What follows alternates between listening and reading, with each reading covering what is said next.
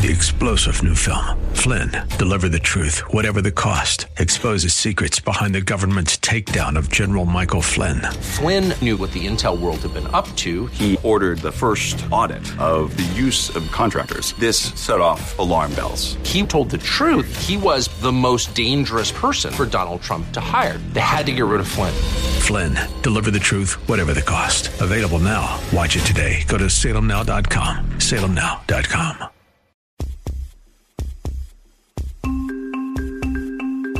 Welcome to the Heart of Innovation. 60 minutes that could save life and limb, with new breakthrough ideas and innovation changing the healthcare landscape. Brought to you by patient advocacy group thewaytomyheart.org in partnership with Abbott. Here are your hosts for the Heart of Innovation, Emmy Award-winning journalist and founder of The Way to My Heart, Kim McNicholas, and interventional cardiologist and founder of the Save My Piggies Health Education Series, Dr. John Phillips. Hi, everyone, and welcome to the show. We have a special kind of flipping the heads on this type of broadcast because it's not going to be Dr. John and I really hosting per se. We have the daughter of a 90-year-old peripheral artery disease patient. Peripheral artery disease is the disease we talk a lot about here on the show. It's one of John and I's specialties, right?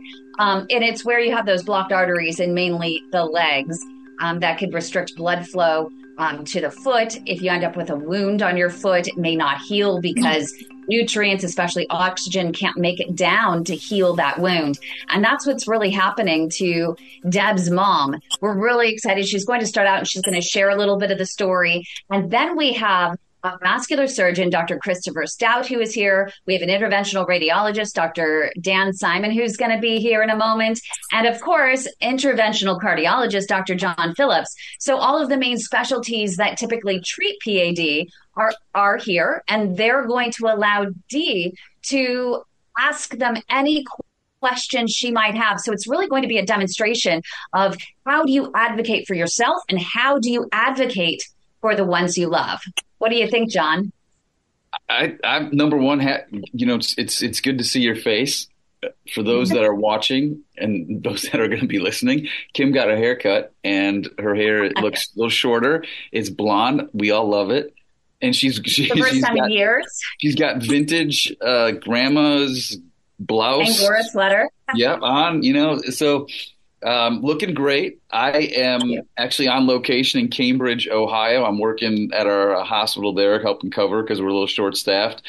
So, yeah, I mean, normally you and I, we wax poetically and we have guests on that kind of, share their topics with us. But this will be interesting having Dee's perspective because she's obviously, it's her mom, but I get the sense that Dee's also part of the care. She's a caregiver to some degree. And so, and clearly involved in making or helping her mom make the right decision.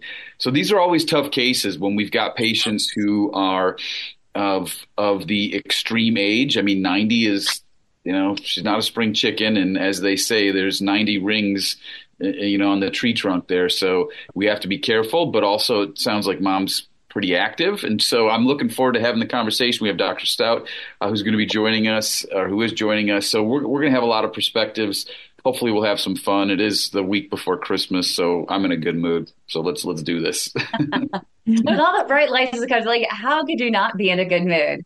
But it's also one of those, I think it's one of the busiest weeks when it comes to healthcare systems because everyone's rushing to get out for the holidays and patients are trying to get in fast before the holidays. And it always seems to be that as you approach Christmas or Hanukkah, like suddenly everyone emerges and they emerge in the emergency rooms. And you try to prevent that by just stacking your clinics all week long with as many patients as you can get in to make sure that there's no one suffering during the holidays.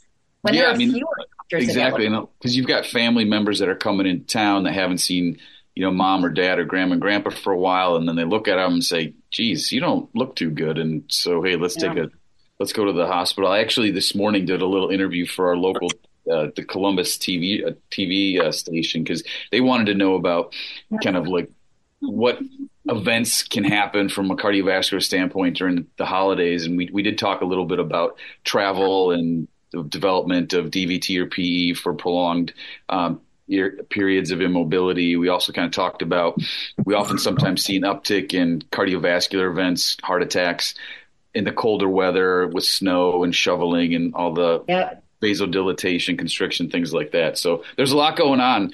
Plus, you've got to shop for dad and family, and I've got to get my Christmas shopping in too. So busy week. We might even be having my dad. I've had to advocate for my dad urgently before the holidays. We are now probably going to end up doing a full angiogram on my dad's heart because he's just declining and fast when it comes to his shortness of breath as he's walking, and everyone brushed it off before. And yes, he had blood clots. Now those are clear, but what if they are still in his heart? They found them in the lungs. Why wouldn't they potentially be in his heart as well? And maybe they didn't melt, or they don't melt with the Eliquis. Sure. They may not have absorbed, with the medicine treatment. So now they're worried that maybe there's some in his stents in his right coronary. So we might have to get that. But that took a lot of advocating this week to push for that, before the holidays. I mean, the last thing I want is, heart attacks. The number one day out of the year for that is Christmas, where the most heart attacks actually occur. So is that true? I didn't know that. That's interesting. Yeah, I had just read it that was it's the number one time of year for people to have a heart attack. So, and the guy that has the biggest risk is Santa, and he usually does pretty well. I mean, he's a jolly old guy. He's eating cookies and milk all the time. So we got to figure out what statin he's on. I know, seriously. Well, I think it's about time we get things started, and let's kick off with a moment of inspiration. Dr. John Phillips' spectacular vascular moment of inspiration. So I guess keeping with the holiday spirit, I was looking for some kind of interesting Christmas quotes. There's a lot out there about family and religion and things of that nature, but I found one from Bob Hope, right? Bob Hope did the Christmas special, I think, for a really long time. And I like this one. And so he's quoted as saying, "My idea of Christmas, whether old-fashioned or modern, is a very simple one, just loving others." And he says, come to think of it, why do we have to wait for Christmas to do that? So I like that quote. Be kind of each other. I would imagine, Kim, when you think about Christmas moments with your mom, they were pretty simple ones, right? Probably, around the whatever, but not complex, very simple, just being around family and loved ones. So it's important to remember that during this holiday season. It is. That was the perfect quote. And speaking of loving others, we have Dee with us. Dee, just loving on your mom and so much pressure you have fighting and advocating for her life and her limb, right? Yes. I know you know a little bit about the story, and I don't know how much you shared with the rest of it, but she has more complicated medical issues. She has congestive heart failure and coronary artery disease as well. So she has all those additional medical issues, and so it was kind of like trying to find the best person to help her with her situation, given all her medical issues and whatnot. So, one of the things I had trouble finding is, finding like somebody that actually specializes in the below the knee and her feet and the feet area, and trying to figure out like who's the best person to be able to, also given her medical issues, who would be the best to, handle her. So I was wondering, one of the things I was wondering is, given each of everybody's subspecialties or specialties, is there any particular like training that you'd receive in the like below the knee and the feet that, are there any specific fellowships or, after fellowship training that specializes in your respective fields? I'll take that, and then I'll let the rest of the physicians comment. For me, no. I mean, as an interventional cardiologist, we play in small arteries in the heart. The calibers are pretty similar. They're a lot shorter in the heart, but similar diameter of those in the tibial vessels. And so those are the vessels that are below the knee and potentially, going into the foot. I did do some training out in Italy to learn from some of the physicians out there who have really kind of taken the whole below the knee, at least in my opinion, the below the knee intervention and into the foot intervention to the next level. So I was thankful enough to get learn some of their tricks and tips and get their insight. But, really, whether you're a vascular surgeon, interventional radiologist, interventional cardiologist, in my opinion, you have to, if you're going to treat people with peripheral arterial disease, you have to be able to treat people that have critical limb ischemia. And the vast majority of those have blockages below the knee. And so you have to be able to kind of work in that space and help people get better blood flow into the foot. And coming up right here on The Heart of Innovation, we're going to hear from an interventional radiologist, Dr. Dan Simon, and a vascular surgeon, Dr. Christopher Stout. They're going to weigh in just a moment. So we'll be back. Don't go away. Leg health can indicate risk for heart attack, stroke, and amputation. If you have leg pain or cramps while walking, get checked for peripheral artery disease, or PAD. PAD is plaque buildup in mainly the leg arteries. Be sure to ask your physician for an ankle brachial index, also called an ABI test, where they use blood pressure cuffs to analyze the blood pressure in your legs. If they discover you have arterial plaque that's limiting blood flow to your feet, medicine and a regimented walking program are frontline treatment. If PAD is in its advanced stages, your physician may schedule a surgical intervention. Minimally invasive tools are available to remove plaque and restore blood flow, including Cardiovascular System's Diamondback 360 atherectomy system, which sands away plaque that is a hard calcium. It's important to discuss all options with your physician, and if told you have no options, get a second opinion. Take a stand against amputation. For more information, go to standagainsamputation.com. That's standagainsamputation.com. Welcome back to the Heart of Innovation. For more on today's topic, go to theheartofinnovation.org. That's theheartofinnovation.org. Once again, here's Emmy Award-winning journalist Kim McNicholas and interventional cardiologist Dr. John Phillips. Welcome back, everybody. This is an interesting show. The coin has kind of been flipped. Instead of Kim and myself asking questions, we have our guests asking questions of us as well as our guest physicians. So what I'm going to do right now is I kind of gave my little take, D, on my thoughts about working below the knee. Dr. Simon has joined us as well as Dr. Stout. Dr. Simon, pleasure to have you on the show. Give us a little bit of your insight with respect to D's question, please. So your question is a good one, and it could apply to anywhere in the country, which is, so who's the right individual, or what's the right training, or what's the right title for someone who can do sort of below the knee work? And the fact is, like, any of these people can do it, because the title is in fact not going to help you to the granular level of knowledge that you're looking, which is, so what is the experience level to work in these small tibial arteries? And certainly cardiologists are spectacular. You know, they're all great, platforms, whether it's vascular surgery, interventional radiology, interventional cardiology. These are all potentially very well-trained, skilled individuals. And so I don't think any training is necessarily going to eclipse any other by title. It's really, where does the operator choose to emphasize, and what's their skill level and how comfortable they are?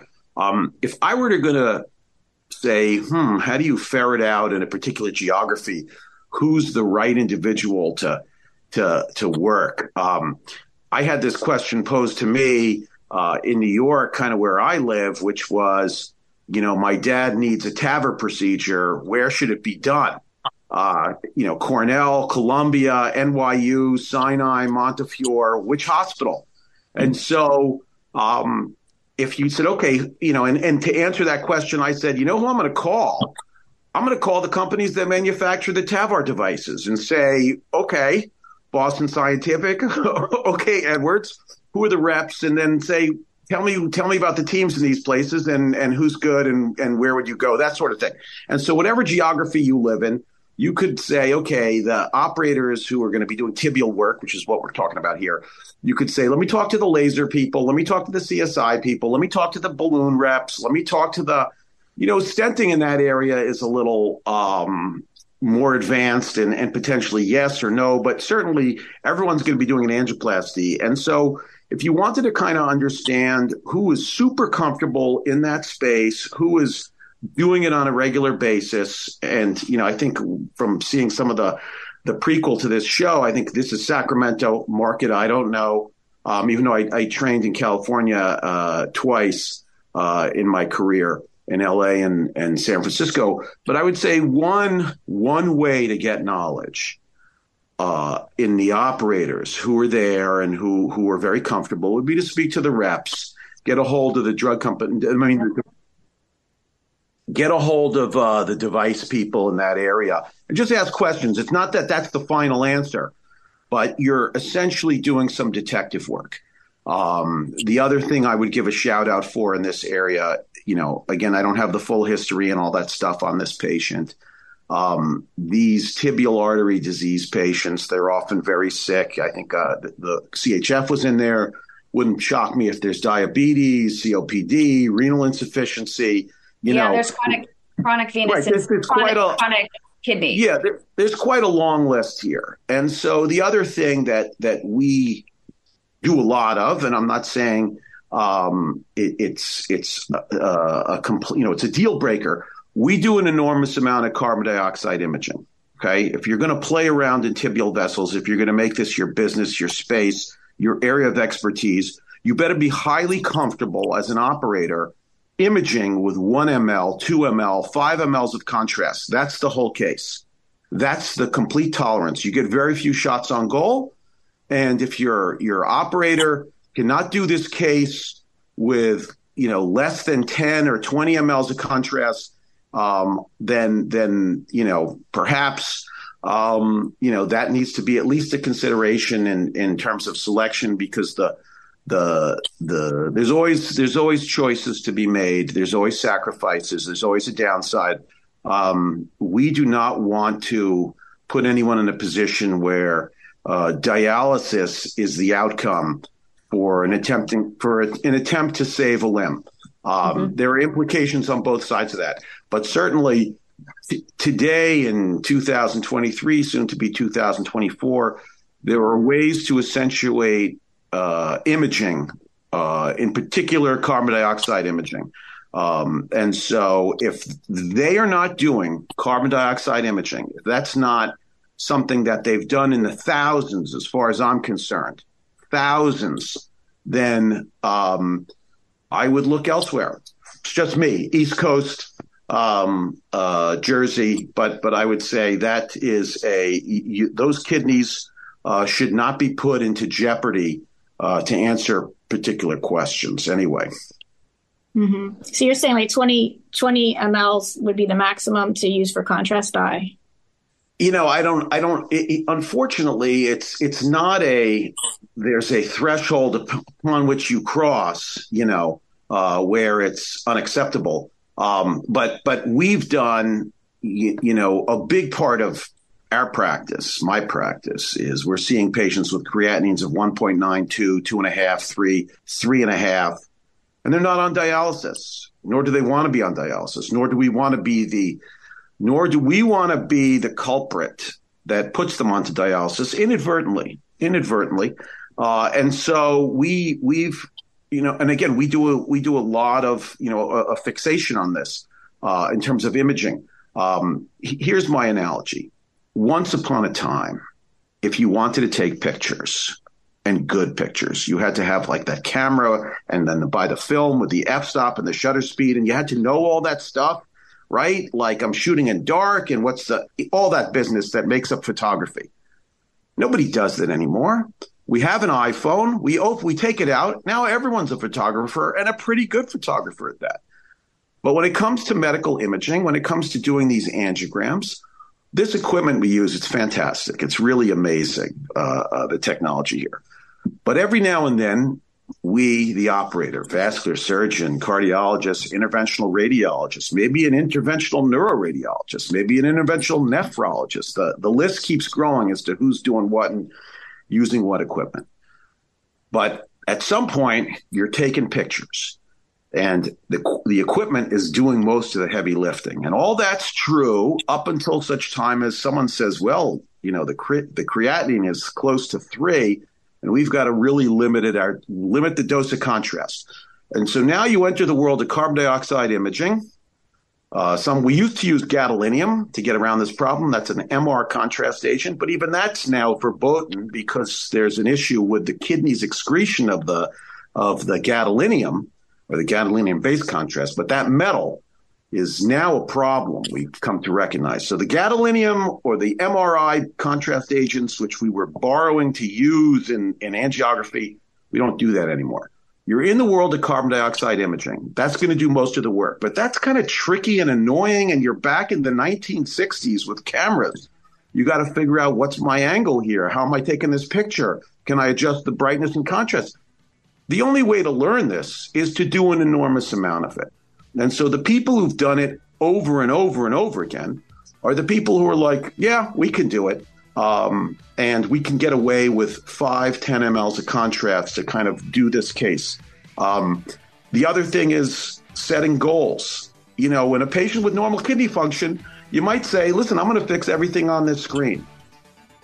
In a patient that has a creatinine of 1.9 or 2 or 3, you might say, there's a multitude of problems in these tibial vessels. We're going to pick one and fix it. And that's our goal. That's it. We're fixing this one tibial, because we're going to come back 2 days later or a week later after these 3 mLs of Visipake, which is a contrast agent, have passed through this patient, and we're going to repeat their creatinine and make sure we didn't do any damage. We're going to bring them back. We're going to fix that other tibial. What we're not going to do is be overly ambitious and greedy and try to fix everything on this visit and expose this patient to 10, 15, 20, 30, 40 mLs of contrast. We're going to come back and fight another day. That's what we're going to do. Great conversation there. We've got to go to break. 3 years ago, my symptoms started with leg pain and leg cramps while walking. Me too, with a tightness in my calves. Well, do you know, my doctor thought that my leg cramps were a side effect of the statin he prescribed me. Well, my doctor just brushed them off as another symptom of old age. Mine thought the pain was radiating from my spine. My doctor blamed my neuropathy on diabetes until I got a wound on my foot that just wouldn't heal. Yeah, it turns out we all have peripheral artery disease, also known as PAD. It's plaque buildup mainly in the leg arteries causing poor circulation. For me, the diagnosis came too late and I lost my leg, but that does not have to happen to you. No, it does not, because there are treatment options available if you're diagnosed early enough. PAD. Peripheral artery disease. If you've been experiencing leg pain, leg cramps, or neuropathy when walking, and your doctor isn't hearing you, we are. We are the Way to My Heart, the largest support network for peripheral artery disease patients, and we want to help you get back on your feet again. Visit our website at thewaytomyheart.org or call our Leg Saver hotline, 415-320-7138. Your life and limb could depend on it. Welcome back to the Heart of Innovation. For more on today's topic, go to theheartofinnovation.org. That's theheartofinnovation.org.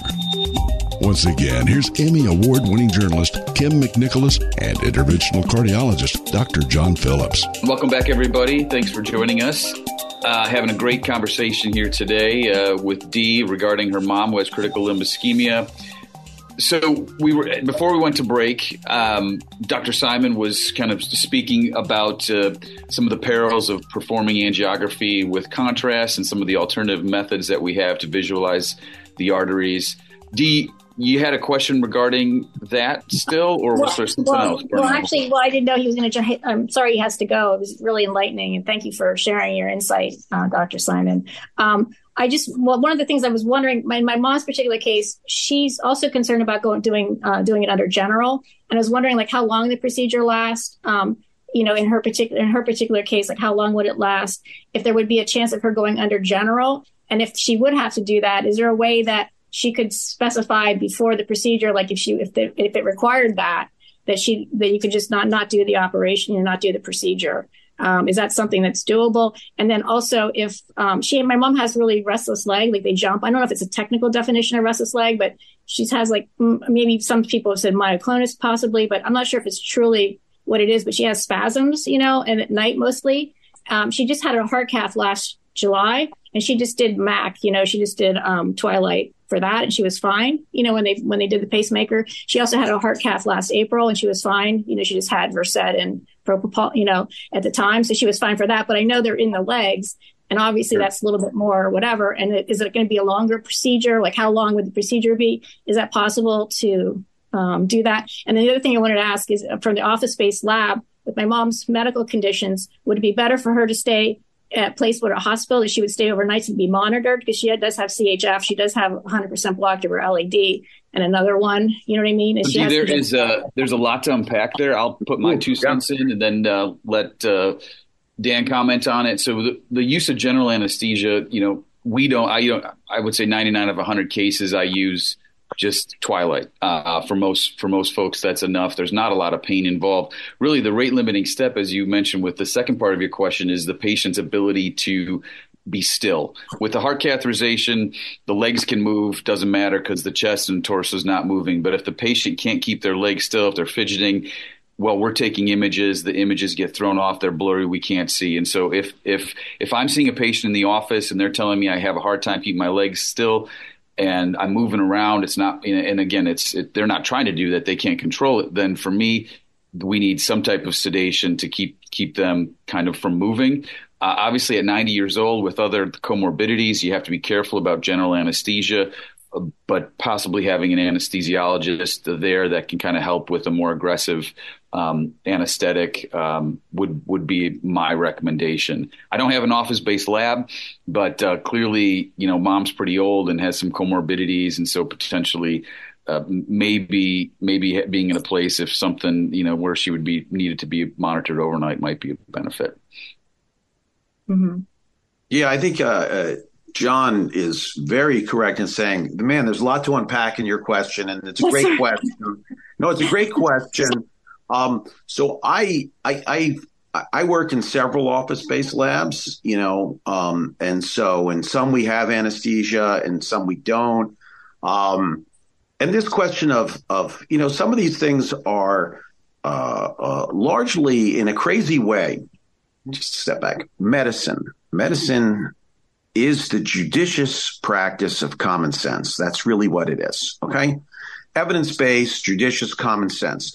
And so someone's going to move their legs, and that is actually going to degrade our imaging. And it's a real problem. And we face it all the time.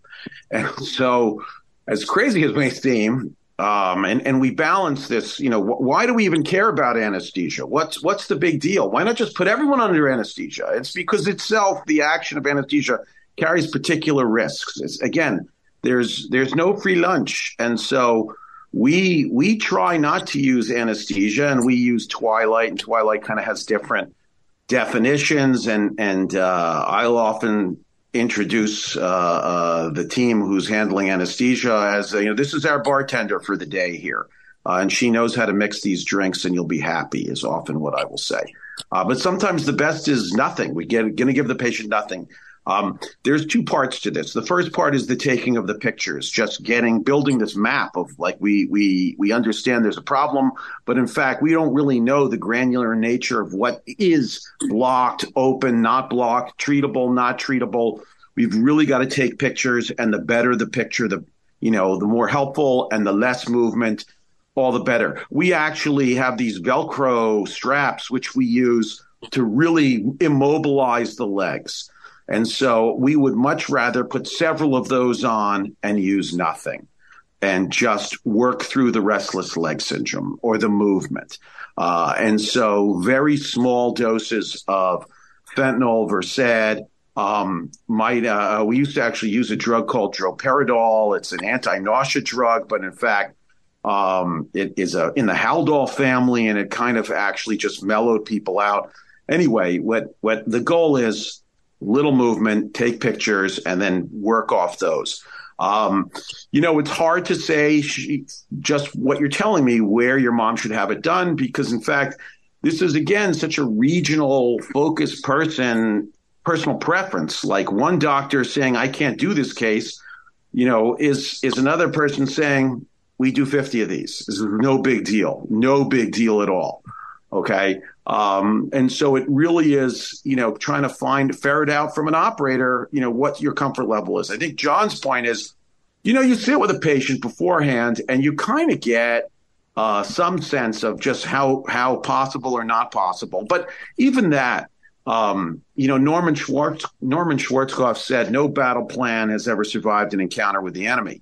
And so you can, of course, come up with, from your meeting and your physical exam and everything, you got a sense of, okay, how this is going to go, except on the day you do the test, everything could go out the window. And in fact, we've seen patients where the first angio was horrible, absolutely horrible. And the next time they come, because we're not trying to fix everything at one time, it's fantastic. They're great. It's just an absolute pleasure. And the reverse is also true. Where they're spectacular on the first visit, and a week or 2 weeks later, it's a completely different person who's on that table, especially in a 90-year-old with CHF who's going to be in a slightly unfamiliar environment. All bets are off necessarily. I used to be super anesthesia until I found myself working at a hospital where I was the guy who ran the stroke team. And often we would go up, I would call anesthesia and say, we have an active stroke. And they'll say, we'll be there in an hour. And I would often want to say, this train is leaving the station in the next 5 minutes. And you're either on it or not. I could care less. You want to show up? Fine. But we are not delaying, treating a stroke because you can't pull someone from a knee replacement or whatever. And so we've learned to work around anesthesia, but that's us. That's us and in particular circumstances. And so it's very hard to give like a broad answer to your question, which is really just, it's sort of a common sense question. Like, my mom's 90. Is she spending the night? Typically, we don't admit patients. We don't have anesthesia. And we're able to do this all outpatient. Typically. Right. It doesn't mean your mom's going to fall in that box. Dr. Dan Simon out of New Jersey, interventional radiologist. We appreciate you. We're going to come back with Heart of Innovation and vascular surgeon, Dr. Christopher Stout. So stay with us. Guys, thank you so much. Thank you, doctor. Thank you. Welcome back to the Heart of Innovation. For more on today's topic, go to theheartofinnovation.org. That's theheartofinnovation.org. Once again, here's Emmy Award-winning journalist Kim McNicholas and interventional cardiologist Dr. John Phillips. Hi, everyone. Welcome back to the Heart of Innovation. We are with Dee. She is advocating for a 90-year-old mom. We are trying to get multiple perspectives from the practices that mainly treat peripheral artery disease, those blocked arteries, and mainly the legs. Her mom has advanced stage, which is critical limb ischemia, is what it's known as. And so she's debating, well, do I have a procedure to open the arteries? What doctor do I go with? Is it practice specific? Should I be having her do the procedure in the hospital or an office-based lab? Like, oh my gosh, so much pressure. Before the break, we were talking to an interventional radiologist, also Dr. John Phillips, an interventional cardiologist weighed in. But we also have Dr. Christopher Stout, who is a vascular surgeon. So I'm going to let Dr. Stout jump in here and explain the practice of vascular surgery and the value in going to this practice as well. Dr. Stout. Yeah, very good, very good. Thanks for having me on here. A vascular surgeon, we're trained in how to do the angiograms and revascularize the lower extremities. In addition to providing, we're trained in how to do the bypasses if the angiogram fails. And I'm a firm believer that if it looks like it's able to be done with an angiogram, it's much less invasive, much less risky than a surgical bypass, which does require general anesthesia, does take multiple hours, does require a week in the hospital, and it takes months to recuperate from it. So getting back to some of your questions on the risks and, should this be done? We generally will evaluate a patient, whether it's Dr. Simon or Dr. Phillips or I, we'll evaluate the patient before we do any procedures. And that's part of the defining their anesthetic risk and also their airway. And we look at, what is their heart failure? Okay, is their heart failure? Are their legs swollen today? Are they short of breath? No, they're okay. We know that there's some coronary or some heart disease in there, and no matter which way you look at it, an angiogram still carries a small risk of developing a heart attack just because of the stress of the procedure. It's very, very small compared to surgery, definitely, but there is that risk. So I operate in OBLs in addition to hospital spaces, so I have a pretty good perspective on that. And I much prefer to do cases in my OBL first, even on the 90-year-old with CHF and LAD lesion, as long as they look good on my pre-anesthetic evaluation that day. And like Dr. Simon said, I've evolved to not using much anesthesia. And in the patients that have a lot of leg movement and things like that, I find that the less anesthesia you give, they can focus a little bit more. The patient can focus on, I'm going to try and keep my leg still. But when the patient is heavily sedated, then there's a little less inhibition, and they don't know, and their legs seem to move quite a bit more. One of the good medications I like is ketamine, which you got to be careful with ketamine in patients with high blood pressure, etc. So again, it's one of the things, it's like the bartender. The bartender is going to mix a drink, and it may be this medication or that medication or this combo. So all very good information for you here to be able to get you some information. Now, CO2 is a definite must, especially in anybody with chronic renal problems, because you don't want to push somebody onto dialysis or even push them up into where they're chronically renal insufficient. So then you bar them from other tests in the future. So I think CO2 is great. And, one of the questions asked your doctor, do you use CO2? Yes. Okay. When you do use contrast to see my lower extremity arteries below the knee or in the foot, if I'm trying to do, revasc the foot, ask them, can you use a 3 cc syringe? Because when you use a smaller syringe like that, you're less apt to push it all in there as a, operating physician, especially if the legs are moving and you're starting to get a little bit frustrated. Using those smaller syringes will limit your contrast usage significantly. And you can do a case with just a few milliliters of the contrast and get a great result. So I agree with what everybody is saying so far. And I think that, find a doctor that will give you minimal anesthesia, and it's your preference and their evaluation of whether it's an OBL or a hospital. But think about what exactly is going on with the patient, and that will help you decide that. And the interventionalists, you've got to really be careful, because you're going to find really good vascular surgeons that can fix below the knee stuff. You're going to find guys that don't even take pictures or do angiograms below the knee, and vice versa with interventional cardiologists and interventional radiologists. There's just a big variability, and asking the reps, or if you have a contact that can ask a rep, such as Kim, that is a great resource for you. So, and Kim knows everybody, so you can't go wrong there. You're giving away one of my secrets. Just one of what you said about the big variability within your subspecialty.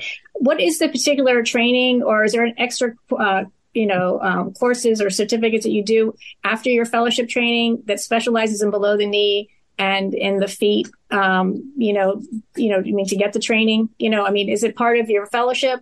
Or, is it added on the job afterwards? And what, who's doing, within vascular surgery, where are the fellowships that are more focused on, what centers are focused more on below the knee stuff? Yeah, that's a very valid question. And you're going to find different fellowship training programs that they focus more on fixing aortic stuff and large aneurysms. And then you're going to find other fellowships where they focus more on doing more peripheral vascular disease with, angiograms. And then you're going to find those programs that they're trained on how to do bypasses, and they don't do very many angiograms. In order to graduate a vascular surgery fellowship, you have to perform a set number of angiograms, a set number of open bypasses. So you get trained on them, but you're only going to be as good as the faculty that train you. So if the faculty that train you are, they can put a stent in an artery higher up in the pelvis, or if they can, do something in the upper thigh arteries, but they're not good down below, you're not going to be good down below when you get done with your training. And, I don't want to go through all the different programs out there, because there's, multiple programs, and it's difficult to kind of pick that apart. And your best option is, talking to guys like me or, talking to reps, et cetera, about that. Now, in terms of below the knee is, it's a very complex disease process, and there's smaller arteries, and you've got to find somebody that has a passion for peripheral artery disease. If your doctor comes in and talks to you, your vascular surgeon or whomever, and basically spends 5 minutes with you and says, yep, you got blockages down there, we're going to try and fix those, but we can definitely fix the ones up here. That's probably not the right guy. The right guy is going to say, well, these are tough, we're going to try and open up this artery, but we got to make sure there's flow into the foot from that artery. You can kind of get a good sense from your discussion with them. If they talk a little bit more in depth about the below knee arteries, then they're probably going to be a pretty decent interventionalist. Mm-hmm. But is there any after your fellowship training? I mean, I don't want to necessarily what centers are doing the best in lower leg or whatever. But after that, are there any other courses or on the any kind of on the job stuff that you can participate in, or you do participate in?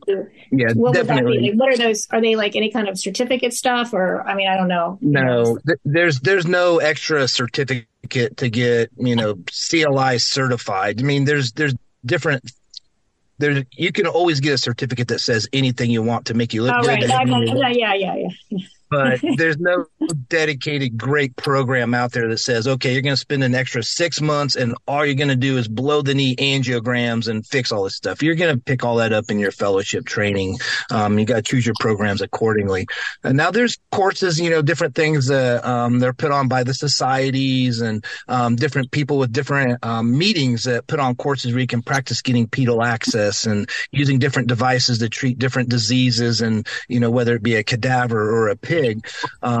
There's definitely that option out there for the guys that need some help. But I've found a couple I've taught some of them courses. I find them to be pretty rudimentary to kind of get guys springboard into it. But for the most part, you learn a lot of this with experience doing, hundreds and thousands of these cases, like Dr. Simon said.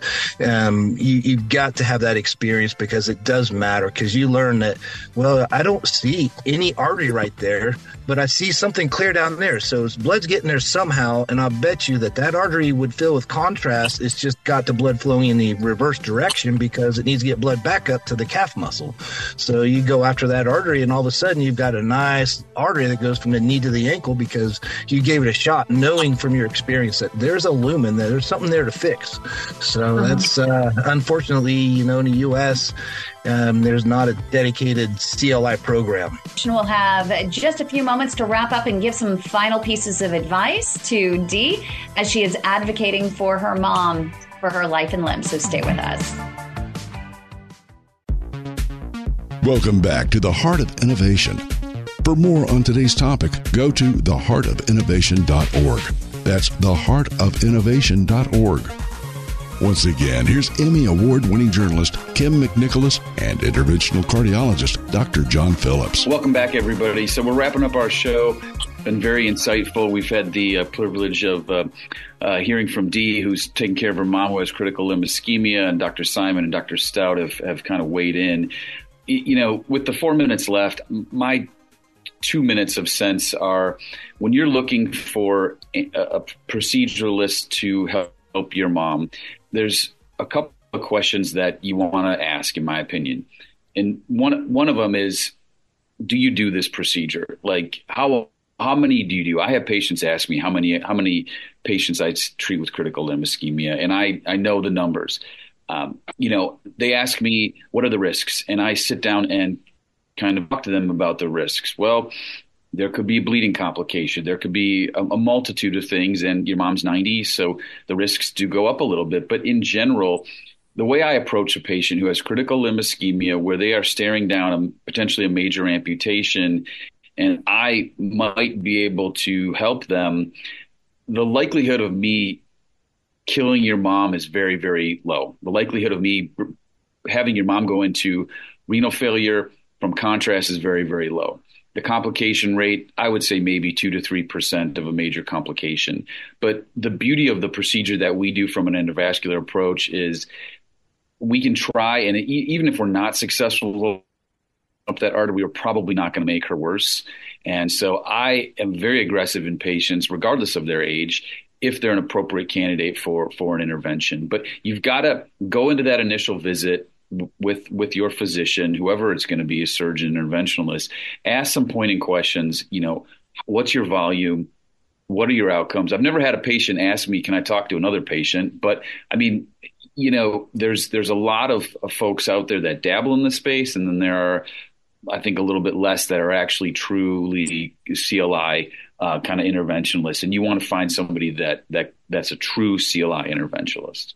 Right. Well, what if it depends? Like if they would say, the outcomes depend because, people have presented with varying, degrees of comorbidities, and it's going to be dependent on that, or what is the, it's going to be variable. In my opinion, it's pretty standard. I mean, so you look for, we have to put a tube in at some point to get access into our artery. So there could be a complication from there. But again, I quote patients a less than 3% risk of a major complication. Most of my patients go home the same day. So you can do it in an office, as we had talked about, or you can do it in the hospital.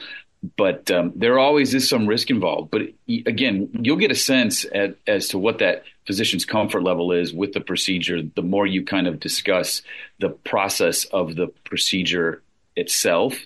And, if they're not doing a lot of these, then you want to find a doctor that does a lot of them.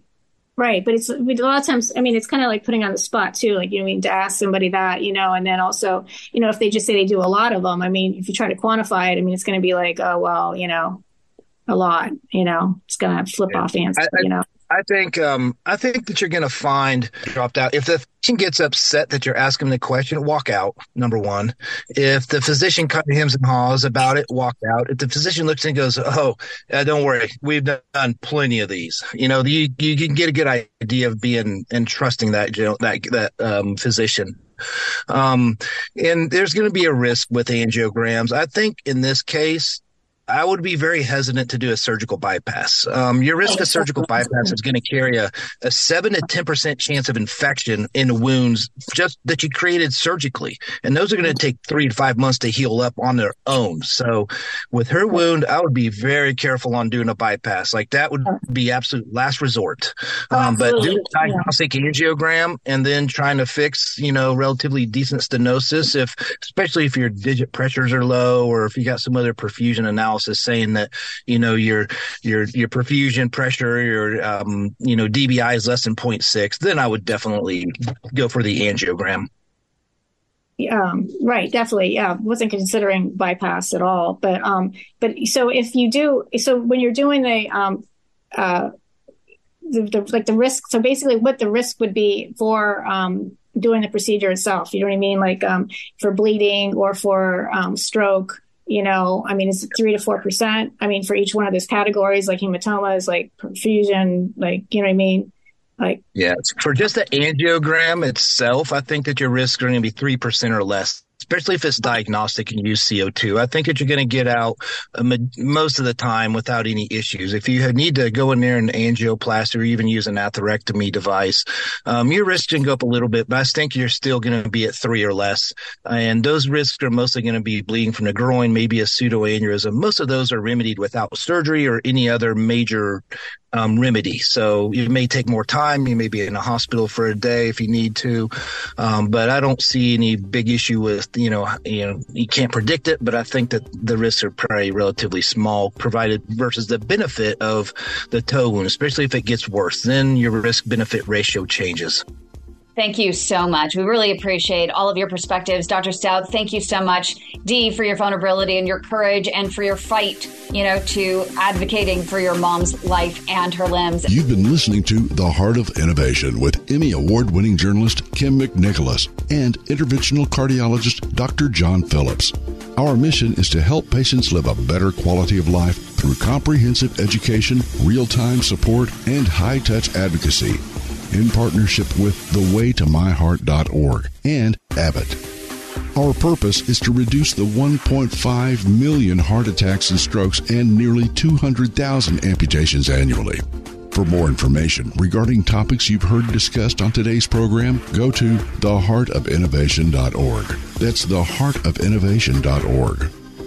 The Heart of Innovation is for educational and informational purposes only, and advice and views shared are not a substitute for medical advice from your own supervising physician. Do not act on any information provided in this show without the explicit consent from your own healthcare team. If you think you are having a medical emergency, call your local emergency number or go to the nearest hospital or emergency room.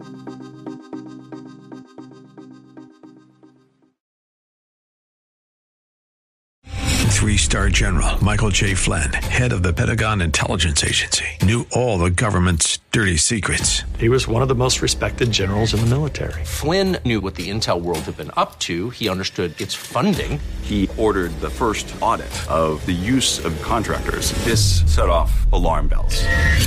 The explosive new documentary, Flynn, Deliver the Truth, Whatever the Cost, uncovers the facts behind this scandal. Flynn told the truth. He was the most dangerous person for Donald Trump to hire. I find out the worst enemy that I'm going to face in my life is right here in America. They took my assessment and they wanted me to change it. And I was like, I'm not changing it. They had to get rid of Flynn. With in-depth interviews, archival footage, and never-before-seen personal records of the man behind the headlines. I just felt like I was drowning. Flynn, Deliver the Truth, Whatever the Cost. Available now. Watch it today. Go to salemnow.com. salemnow.com.